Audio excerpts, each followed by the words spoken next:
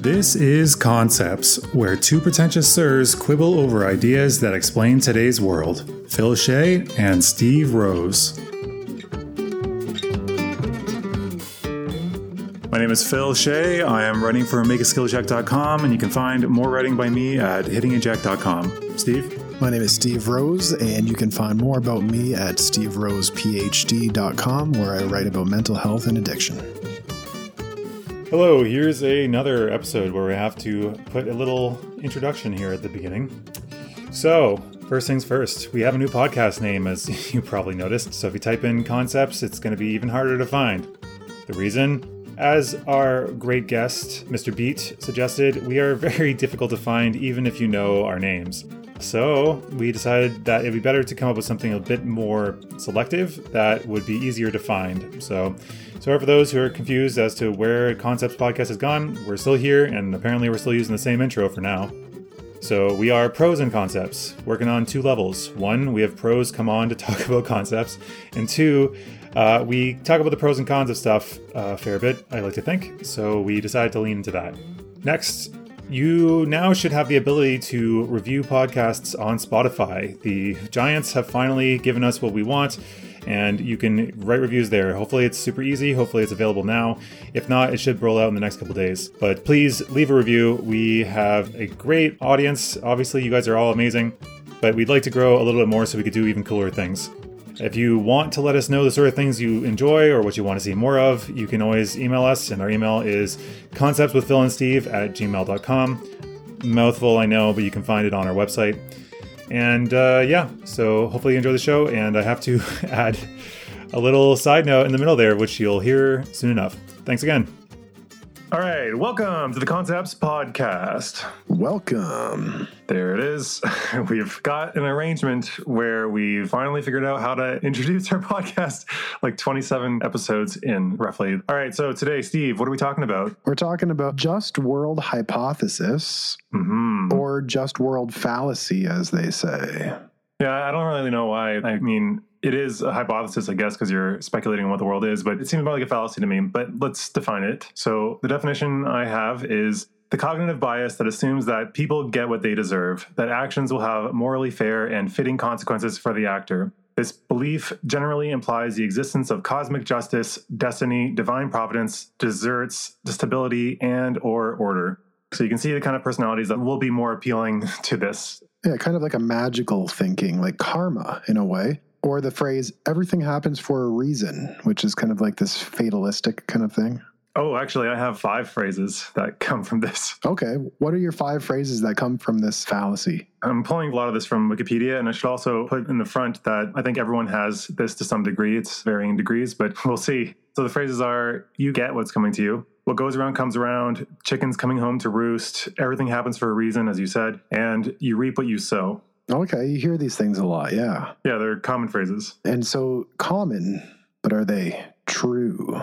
Dun, dun, dun. Well, I mean, that's a sticky question. This whole thing is very, as they say, problematic. Because there's upsides and downsides to it. It can lead to a lot of shitty behavior and thoughts, but it can also be very empowering. So it's pretty clear that it's not entirely accurate to reality. Because like as somebody who, and this is going to seem very self-righteous, but as somebody who tries to do the right thing and be honest and upfront in a lot of my dealings, I got to say that it comes back to bite you in the ass fairly frequently, and in ways where if you weren't as forthcoming, you would have been fine and nobody probably would have known the difference. So for example, I'll openly admit now, I got COVID a couple weeks ago after Halloween, and it lasted. COVID? No. Yeah, you know this. And it lasted for like 5 days. It wasn't the worst cold I've had. I'm fully vaxxed, but I could have done without it, you know. But I was going to go to Quebec again, but then I thought, you know, the doctor says I'm clear by Friday. We were supposed to leave, like, I think on the Tuesday before that. And so I said, hey, we're not coming until a little bit later until the doctor clears me to leave and says that I'm okay and not contagious anymore, and just gave the host an update, which resulted in her basically having kind of a freak out and retracting our ability to stay there, even though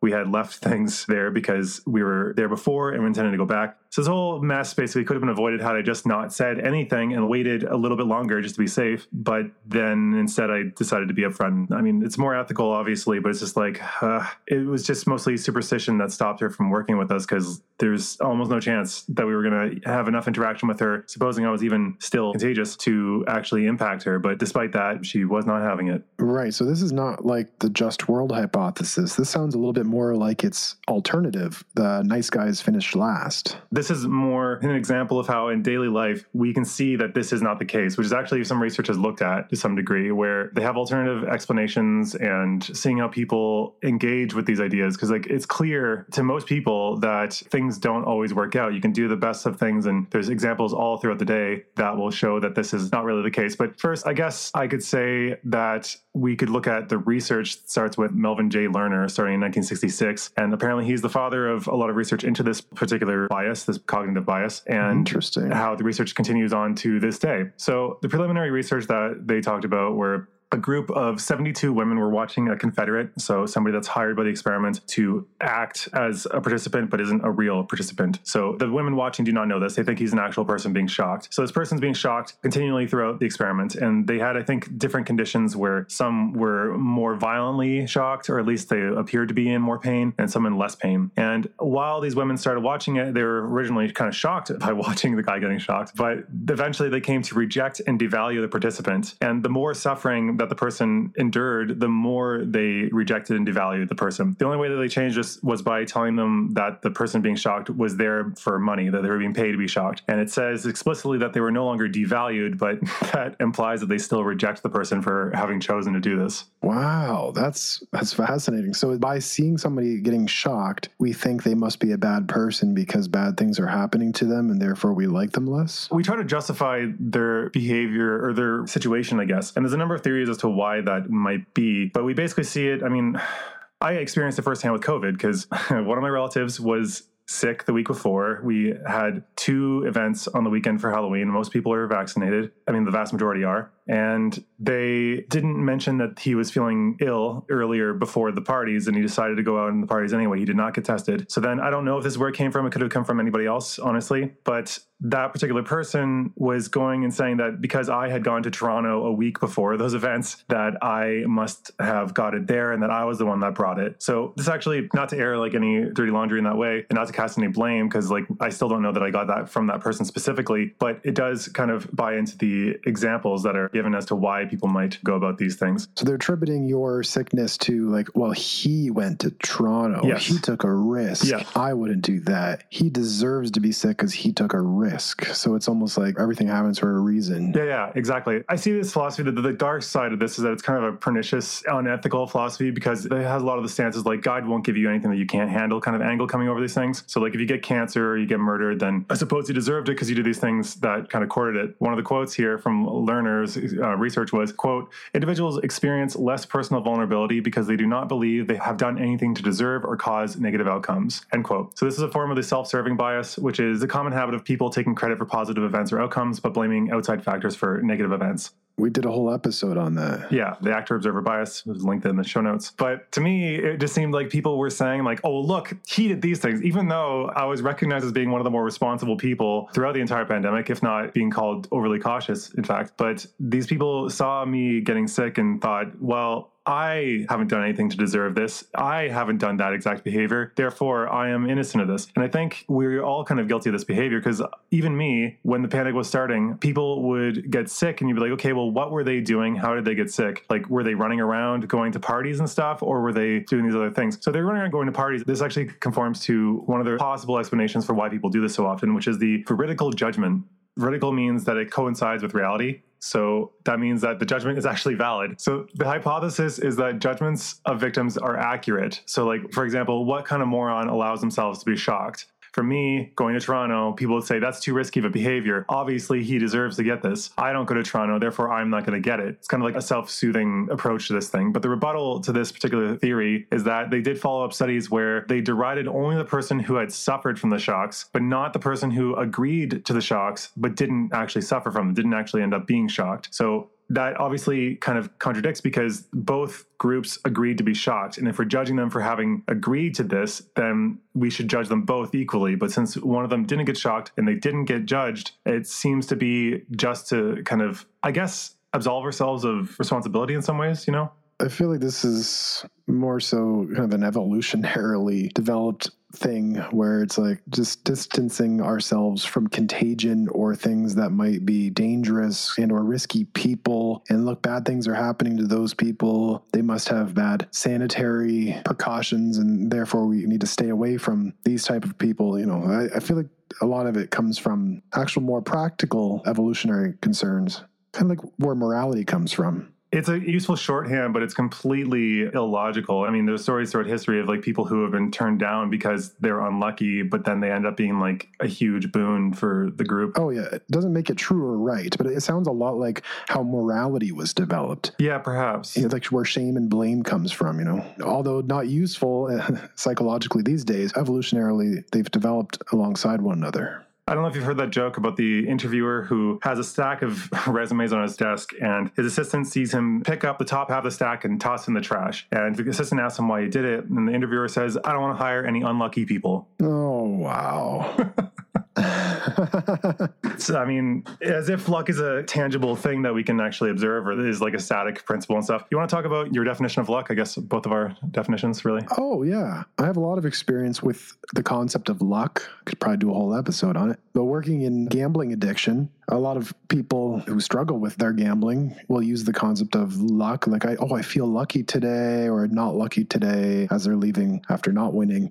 And I'm like thinking, what is this thing people are referring to? What is this concept of luck? And it turns out, apparently, it's more of like a magical thing for people. But I've never really looked at it this way. I've looked at it more in terms of luck as probability was kind of my way of looking at it, your way of looking at it as well. And so if I were to say I am unlucky, it's pretty much equivalent to saying the odds didn't work out in my favor this time, you know, versus there wasn't some kind of magical energy on my side. Well, I mean, there's a whole like gambler's fallacy too, that past events, like on a roulette table, if it keeps hitting red, then they think that the chances of black goes up with every red that hits, but that's not how it works ever. But I think to me, luck is also kind of odd because we see people as lucky who narrowly avoided a bad event. But it's like, are you really lucky if you were close to having a bad event happen to begin with? Like you almost got in a car accident and you swerved away from it. Or you almost, I don't know, got like a negative lottery where you would have lost a lot of money, but instead it hit the next person and not you. It's like, are you actually lucky because you came close? You're considered lucky for having been close to bad outcomes. It seems kind of counterintuitive in some ways.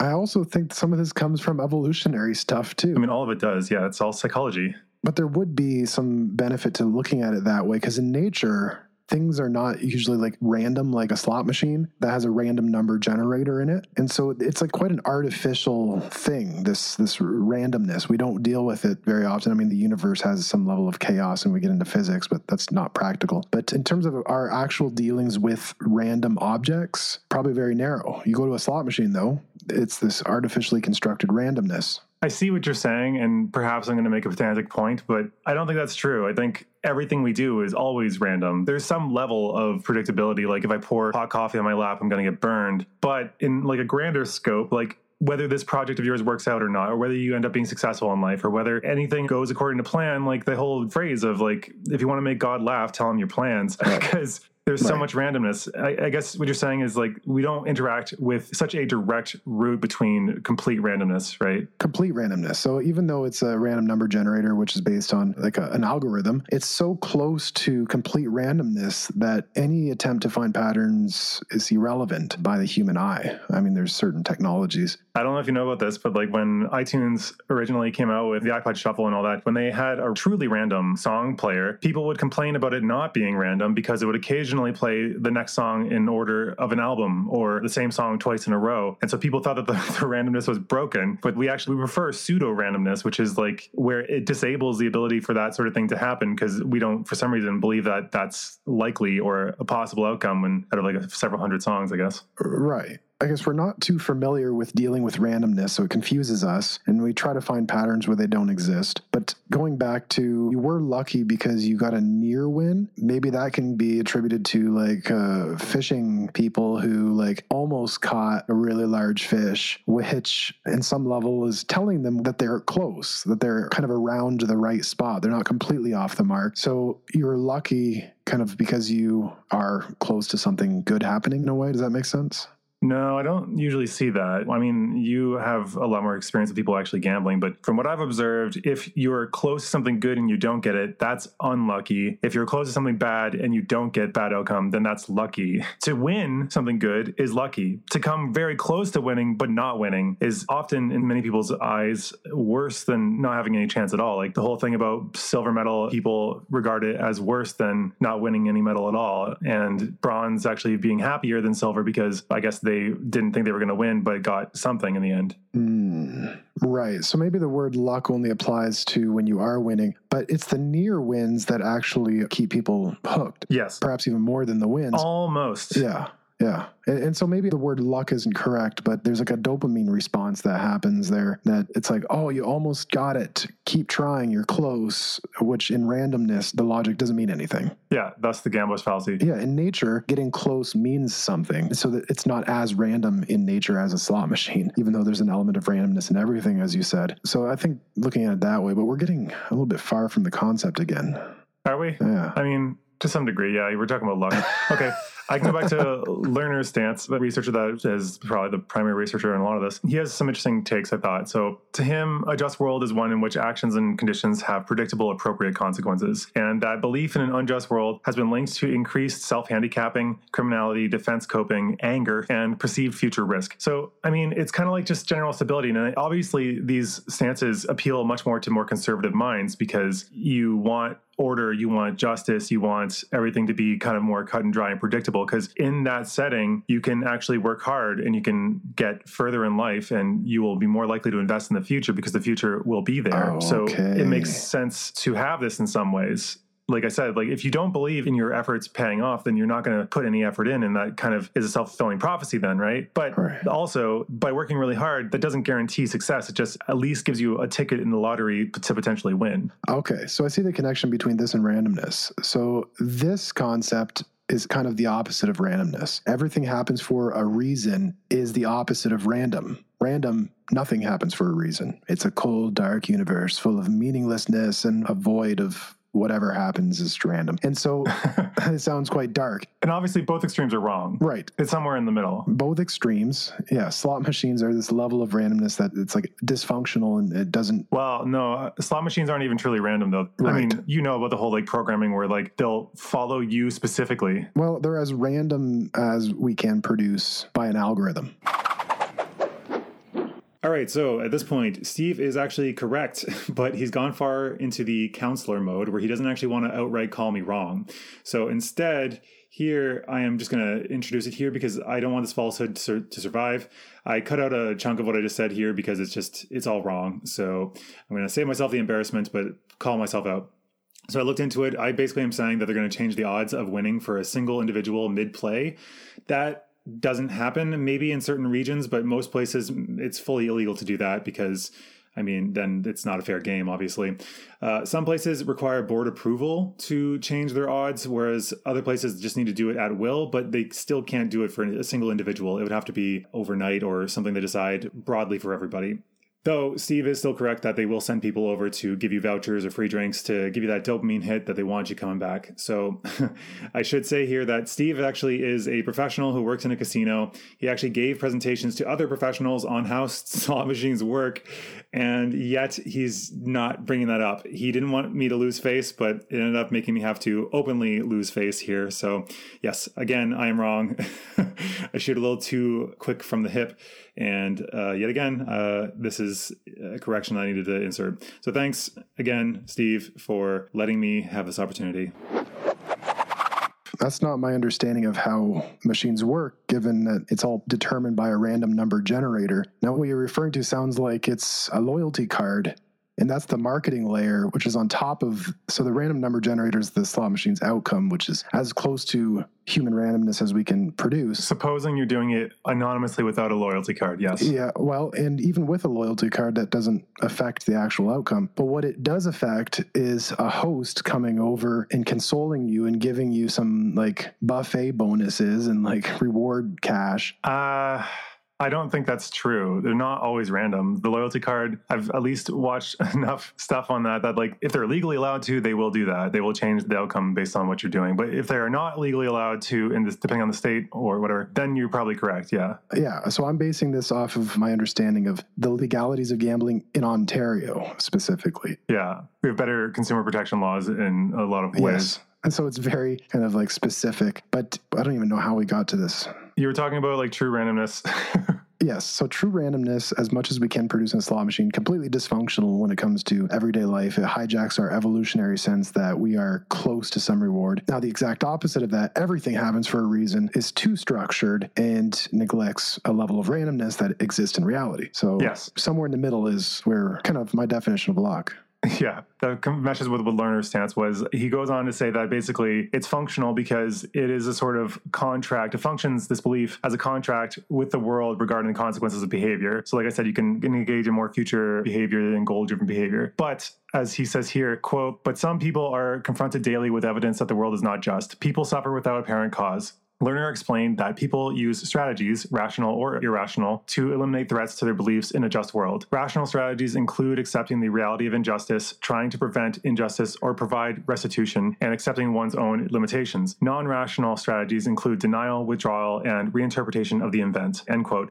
To me, this actually plays a lot with religious belief as well, because to me, dealing with death as an atheist, you often kind of have to reach for religious language because we don't really have it there. But like, he's in a better place. Like, are they? How do we know they just don't exist anymore? To me, that's the non-rational denial of just death being the end, or that God isn't watching out for us and that random things can happen. Religion kind of is a soothing salve for these things as well. What do you think? Yeah, and therefore I wouldn't really say that phrase to someone unless they've already said it themselves, because it can be very imposing. Like if somebody's like grieving a loss and you're like, oh, well, he's in a better place. Like that's completely not, that's not good. Yeah. Yeah.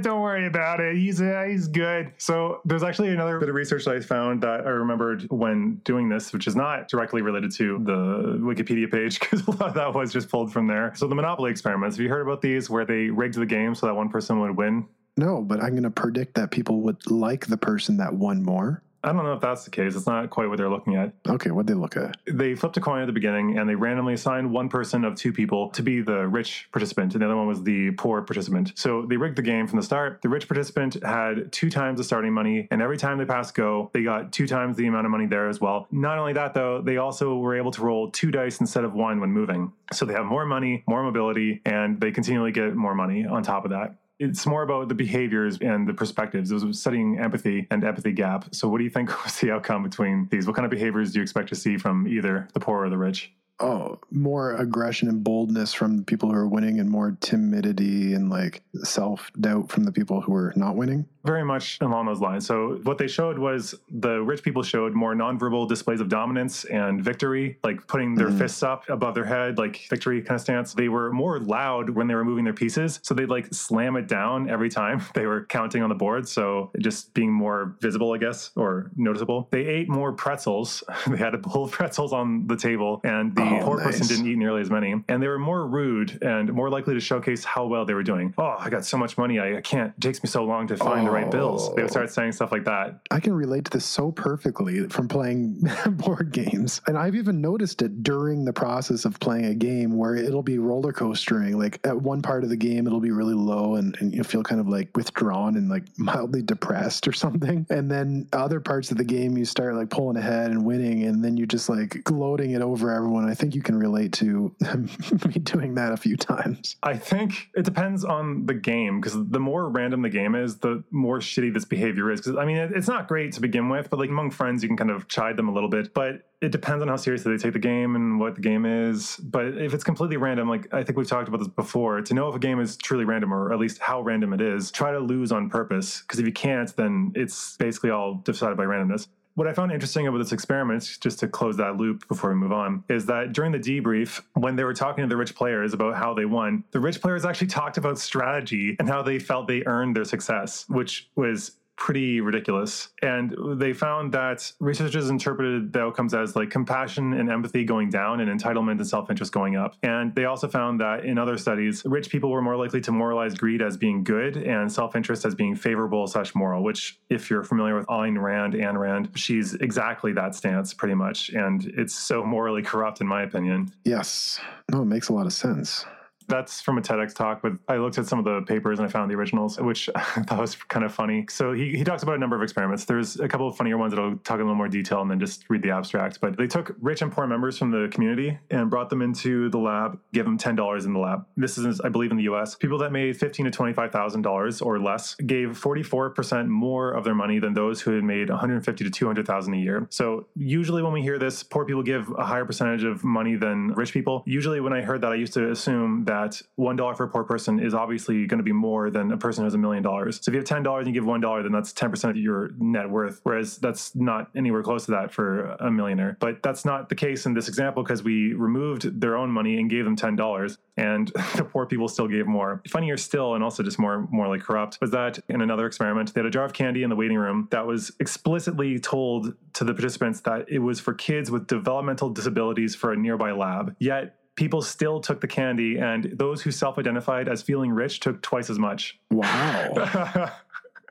It's just like, oh, really? This is for disabled kids that like I don't need to take this because I can easily buy myself candy? Fuck it. Let's just take it. Who cares? That's quite strange. Okay.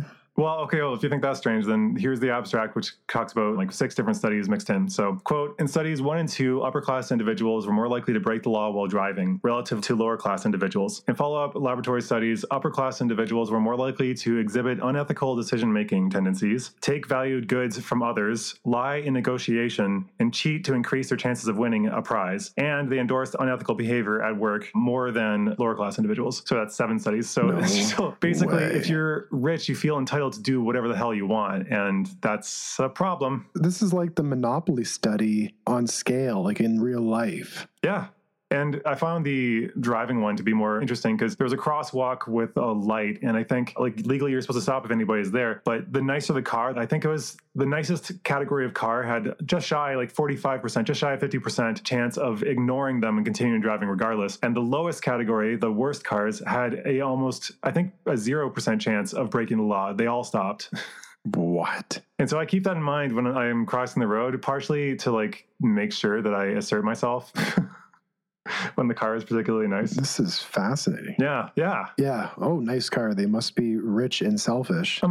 They might be, and I'm going to assert my own rights here because they might feel that they're better than me because I'm on foot and they're in a nice BMW. Right. But doesn't this mindset also kind of counterproductive in a way? Like if you believe this, it can make money be seen as something that's bad and that all rich people are just selfish and it's therefore kind of glorifying being broke? The goal is not to demonize rich people, but to recognize that rich people are more likely to be unethical. It's basically just an extension of the Protestant work ethic. If you have a lot of money, then you got to be chosen by God. You got to be a good person because God wouldn't otherwise have blessed you. And that's obviously garbage. Like that's not how this works. If you're born rich, you're no more just than a person who was born in abject poverty. It's absolutely nothing to do with your own merits. Unless you want to go like genetic essentialism. That's a really nice connection there. The Protestant work ethic, which we've talked about a few different times, and their whole spirituality or faith was based on this exact thing, that the wealthier people are chosen and their wealth is evidence of their place in heaven, really. Yeah, exactly that. And that's one of the kind of dominant cultures in the founding of America. It seemed like it correlated with Protestantism and authoritarianism, though the authoritarianism, one of the studies that they were referencing, it was basically saying that if you're more of an authoritarianist, then if you have the just world fallacy, it's more soothing for you. Whereas if you're low on authoritarianism, then even if you believe in the just world fallacy, it's less soothing for you when bad things happen for some reason. That was kind of interesting finding. We'll just double check that that's what it said. Among high authoritarians, participants felt much less at risk if they believed in a just world than if they did not. Among low authoritarians, however, this belief and perceived risk were unrelated. So you'd think this has something to do with power. So like, how do you think powerless people would subscribe to this? Do you think they'd justify their powerlessness, or do you think they would be more willing to see the world as more nuanced? That's a very big question. Depend on the individual, of course. Just take a stab. I mean, okay, this is not your area of expertise, but so like you're just a layperson making a guess here, so don't feel too much pressure. Right. Trying to think, everything happens for a reason. What kind of group of people would say that the most? Yeah, I would probably say more empowered people would say that.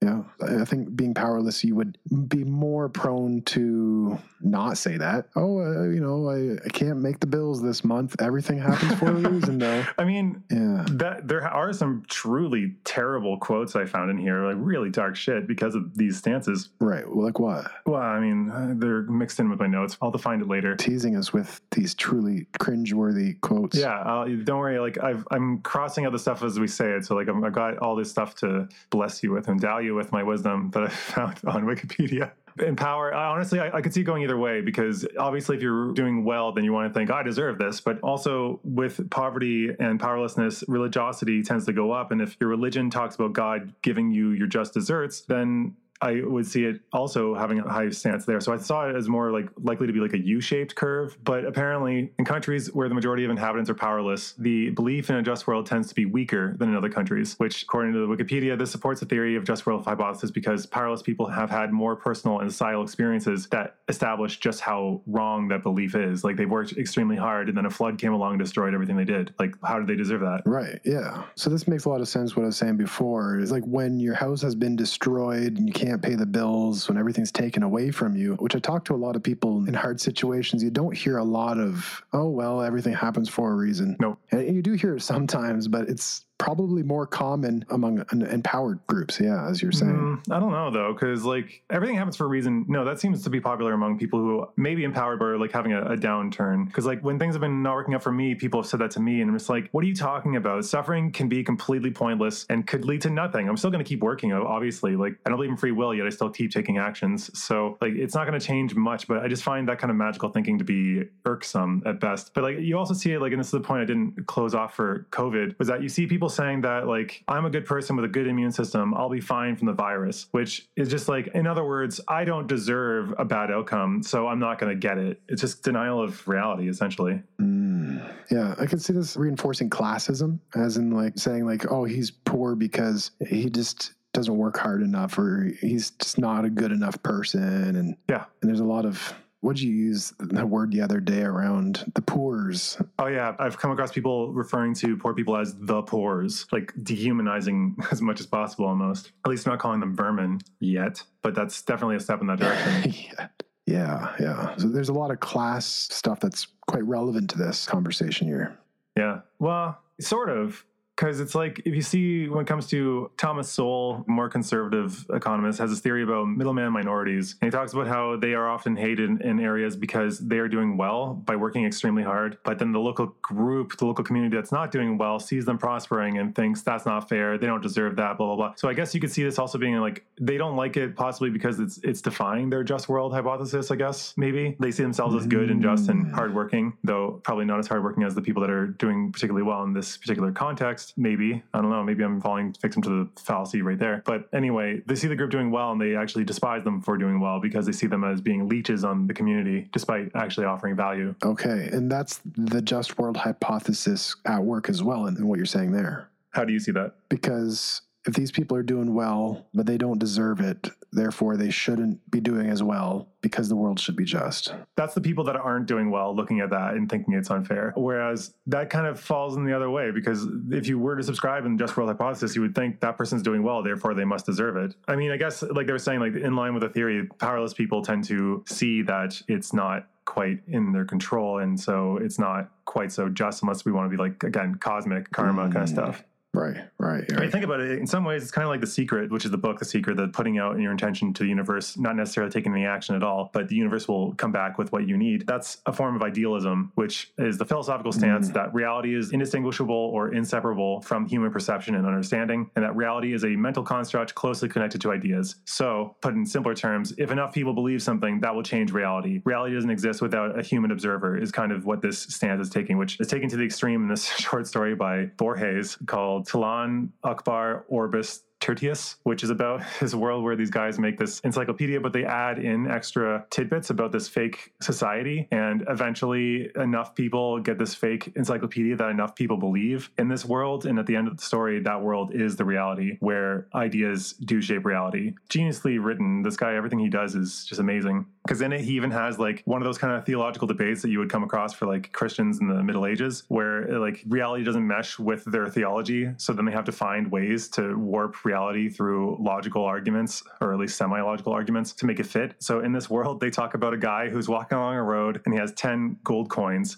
He drops the gold coins and loses them, and then he walks away and doesn't recognize that he lost them. So he goes back and tries to find them, and he finds 6 coins. And another person found 2, another person found 1. So that's only 9. But the whole thing is like a logical argument where they're saying that there doesn't need to be 10 coins because those coins ceased to exist as soon as his perception was off of them. And so the fact that anybody found anything is actually like the glory of God almost. I can't remember exactly the point, but it was just ridiculous because they didn't believe in object permanence. It's all about ideas. Oh, wow. But like in the same way, again, that's to the extreme. What I'm tying this into is that to believe that the world is just is kind of a form of idealism, that like we want to impose our morality on like an uncaring universe to say like we obviously get what we deserve because it's somehow keeping some sort of cosmic score. Right. And we're saying that we're kind of like the atheists in the church here in a way, saying literally and figuratively. Yeah, like the world is random. It's a cold and uncaring place where random things happen and you can find some patterns here and there, but it's all meaningless. You said that somebody thought your definition of luck made you kind of autistic, which is kind of funny. But like, Right. Do you want to talk about what I mean, I don't know if you follow what I was saying when I said this, but what I call secular karma. Do you remember that whole idea? Yeah, and that's something we subscribe to, as karma as like a very practical thing and not this idealistic kind of energy that you absorb or some cosmic scorekeeping, but Accountant. yes, Yeah. cosmic accountant. But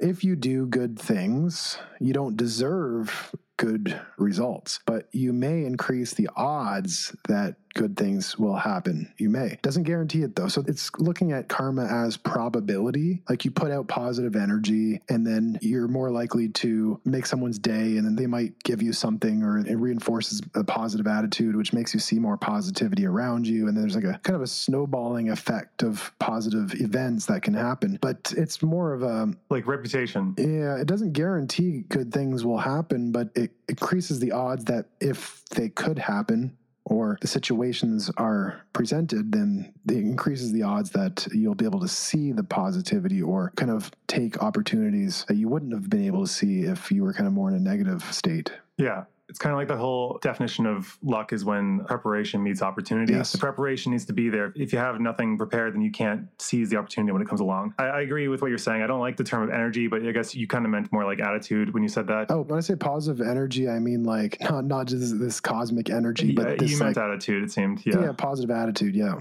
Yeah, because it's not like the whole woo-woo. We're not meaning to accidentally dip into that territory. But No fake positivity here. to me, I think it's, if you're a good person, then your reputation, especially if you're in a similar area, but if you're generally a good person and trustworthy, more people are going to want to recommend working with you, continue working with you, bring you good things. If you're a shithead, then people are not going to do that, and it'll come back to bite you in the ass. If you're in a chance where, like, it's like that thing where like a cop stops you and it was because, I don't know, something happened outside of your control and you had to swerve and they thought you were doing something illegal. If you were a dick all the time in that area, then there's a chance that person might actually know who you are and not take leeway or listen to you. Yes.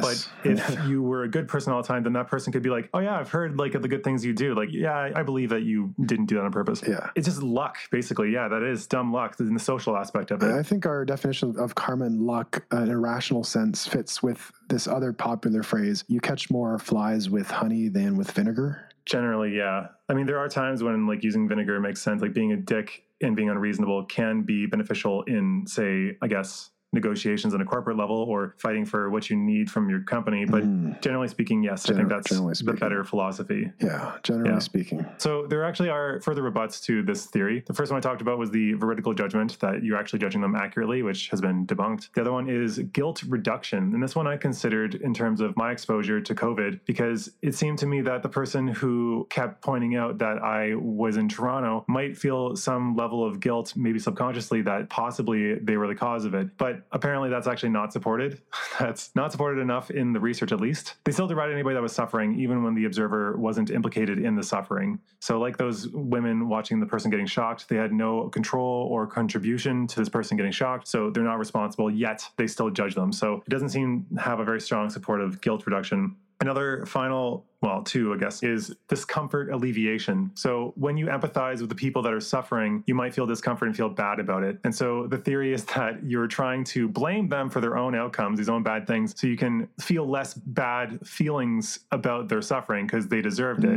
It's like a person that's purposely hitting themselves with a hammer. You're not going to feel bad for them. And so you don't have that empathetic pain from watching them. Right. Studies showed that victim derogation does not suppress subsequent helping activity. I mean, this is, again, a microcosm. This is a very small sample of people in a single lab because it doesn't mesh with a lot of the other research. But it was interesting that despite them blaming the victim, they still empathized to some degree and were willing to help them, even when they were blaming them for it. Right. I mean, that sounds like human behavior. You can blame someone and help them at the same time. It's not helpful. Are you serious? I hear it all the time. Sometimes, if you're a good person, yeah, but like a lot of people who see themselves as good people would say, no, they did it to themselves. I'm not helping them. Why would I do that? They did it to themselves. So here's a fun fact. Psychopathy has been linked to the lack of just world maintaining strategies.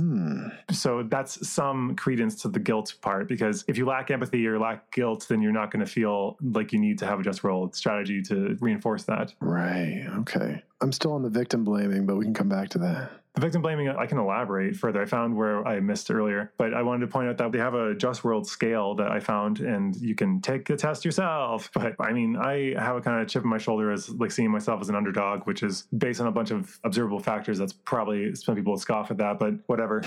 But studying arts in university, I studied at University of Waterloo, which is much more math and engineering focused. But even people in the sciences would look down on me because I was studying an arts degree, and they acted like I was too stupid to be able to be in any other department, or that I was just put here as this is all I could get. And they constantly saw that as my own undoing, I guess, or my own fault, or they assumed that I didn't want to be there. I can somewhat relate to that too. Yeah, it's like if you were smart enough, then you would have taken engineering, obviously. Yeah, I guess. It's not anything to do with whether I enjoy that or want it or not. So this is going to be some content warning. It's going to be a bit darker from here on out for these examples. So, okay, first one, actually maybe I'll use the most heaviest last. So, okay, bullying. This was counterintuitive as well. High just world beliefs led to higher anti-bullying beliefs, strangely. And they found that this was more protective for kids in school. And I guess my interpretation of that is that if you're in school, you're kind of powerless. So if you believe that people get what's coming to them, you see that bully's a jerk, then you can bear through more pain and suffering until you get out of that powerless situation,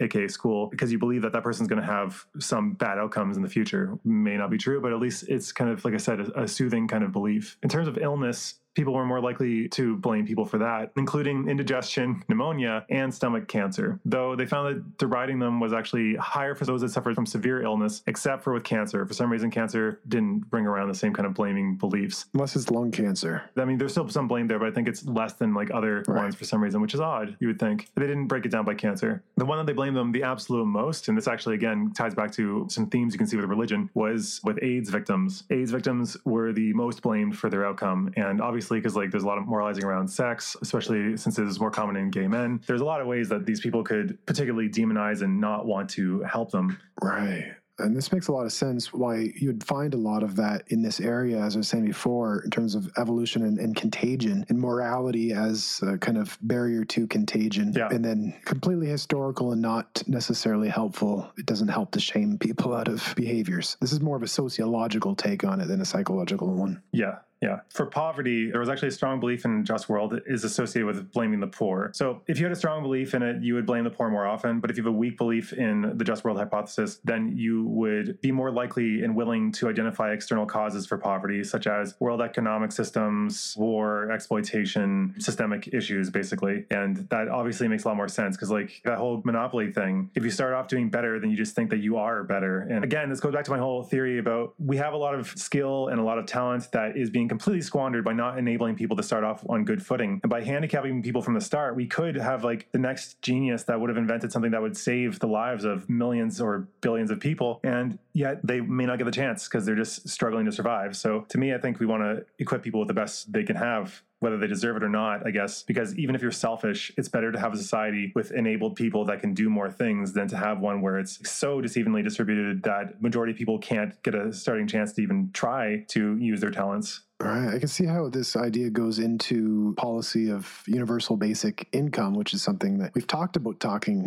but we haven't quite went there yet. Yeah, exactly. Like, because I don't really get it, because it's called universal basic income. So it's universal. Everyone gets it. And it's the same amount for everybody. Everyone gets $1,000. But if you're a billionaire, $1,000 is nothing. It's basically like you taking a single breath, you're going to make that much money. Whereas for a poor person, $1,000 could be life-changing for them. And so if we give it out equally to all without any qualifications, this at least brings that basement up a little bit so that people can have some room to exercise more creativity. Because like as we've seen, even in the pandemic, people didn't stop being productive. Some people did because of depression and other influences, but a lot of people made things that they saw as frivolous because, again, internalized capitalism teaches us that it is. Like a lot of people made a lot of interesting music and art and songs and things that people actually enjoyed to consume, but is not as valued unless you're one of the top winners in that whole winner-take-all setting, right? Yeah, like knitting, for example, which may not be seen as the commodity, but maybe it is. And a friend of yours seems to be doing that very well. I mean, crafting in general is useful, even if we have machines to do that. Like, what if you go to war with the place that makes all your shit? Like, that's kind of what we've got a Cold War with China at the moment. They make all of the world's stuff, or a good chunk of it. So it's having these things, even if it's less efficient and more expensive, but higher quality, like it still would be worth it. Like made in America used to mean something. I mean, it still kind of does mean something, but it's less and less. And also you have to do research to see if it's even made in America, because they got legislation where it's like 90% of it was done in like Vietnam or China. Then the pieces were all shipped over to the US and they were just put together, or like a stamp, or like the bare minimum was done so that they could legally say made in America. And it's like, these kind of games don't help your argument, dudes. Like they just make it so that washes down that label. Because if we think made in America could just mean assembled in America, then that doesn't really instill the same confidence, does it? Yeah, assembled in America, yeah. Or designed in America.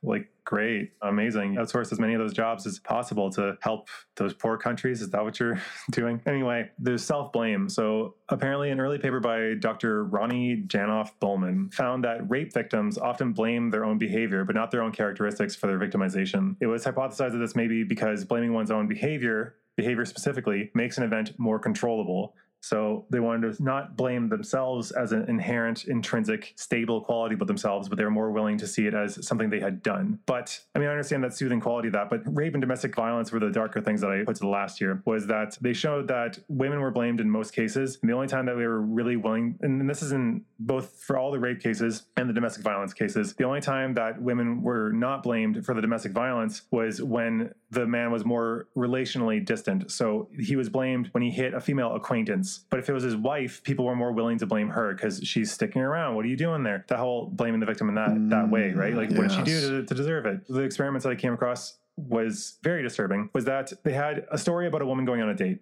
In the one situation, the woman came home, dropped off, no problems. The other situation, the man forced himself on her, and yeah. So in that context, you would think that both women would seem to be equally to blame for the outcome, which is not much at all because the behaviors are the exact same. But in the rape case, she was blamed for the rape because of her actions leading up to it. Whereas clearly, if the other case didn't get blamed, then like just because there was the lack of the negative outcome, she should still be blamed if she was being very whatever it is that people think that women do to deserve it. Yeah. Or they could just both not be blamed. Yeah. Yeah. And so because the one had a bad outcome, they blamed her for it, whereas the other one, no bad outcome, same behavior, no blame, which doesn't follow, right? It's kind of stupid. There's no logic to that, yeah. And so victim blaming as kind of a just world hypothesis that something bad happened to that person, they must have done something to deserve it because everything happens for a reason, and that completely, the logic does not follow at all, especially in those cases, yeah. You were doing some research. What did you find? Anything on top of this stuff? I think we covered pretty much all of it.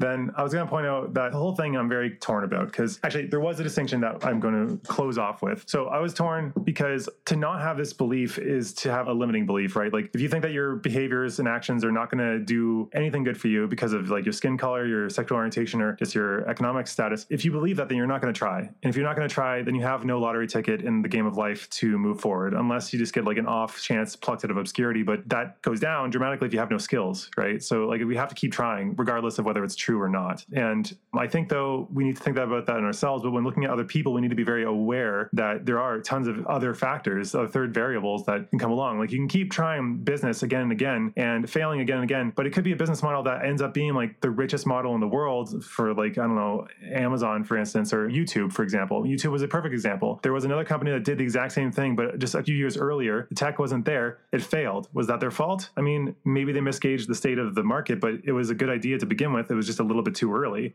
And so that's luck, right? They didn't know that. The distinction that's made in the Wikipedia, because like when looking at other people, I think we should give them more leeway and more, as we've talked about before, compassion and empathy. But the Wikipedia, they talked about an especially fruitful distinction is between the belief in a just world for the self, personal, and the belief in the just world for others, general. And that these distinct beliefs are differentially associated with positive mental health. So I think what they're trying to say, which was not directly put, was believing in this for yourself is fruitful and healthy, but not believing so strictly in other people is also healthy, because you're not blaming people for the situation and you'll still be more pro-social. You'll help people, but you'll also take actions to help yourself. Oh, that's very interesting. Yeah, because believing good things happen to good people and other people leads to a lot of things like victim blaming. But for yourself, it can actually motivate you to do more good things because you think, well, I'm going to have good things happen if I put out that good positivity into the world. But couldn't it lead to more disappointment if it doesn't? Perhaps.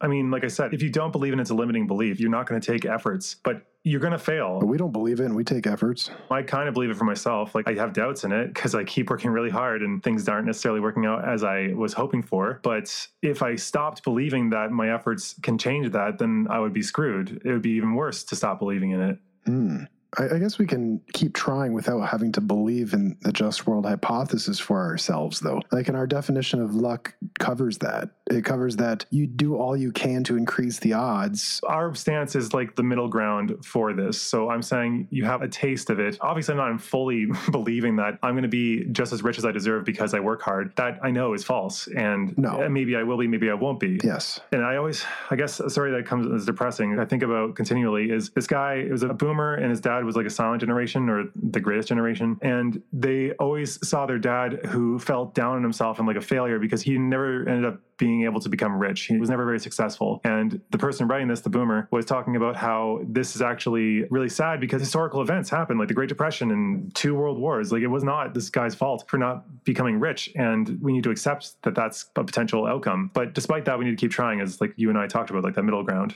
Yeah, so it's a self-compassion when it doesn't go well. So you can recognize the situational factors. So there's some nuance there. You're not just black and white, just world. And so that leads to self-compassion if it doesn't work out. Like, for example, like if our business endeavors don't work out, I'm not sitting there beating myself up like I'm such a terrible person. Like there's certain things that you would evaluate and learn from, but doing it from a self-compassionate point of view, which is very much different than a strict just world hypothesis, which there's not a lot of compassion in that. Yeah, there is if you cleave it between the self and the world. Because I think even if we look at like single events, that's not the case. Because like everything happens for a reason. God doesn't give you anything more than you can handle. These all kind of are still arguments for like individual events will fail. You're not going to succeed at every single one. But this whole stance is that in the long run, your efforts will be seen and smiled upon.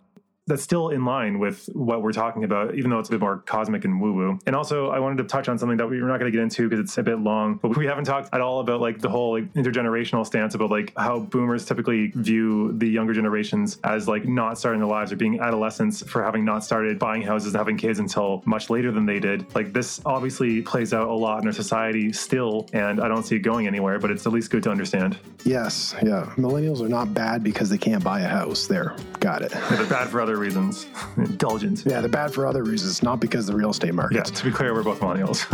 Anyway, I don't have anything else to say, and I assume you're also cashed out. Yep, good to go. All right. Thanks for tuning in, and we hope to see you next time. Take care.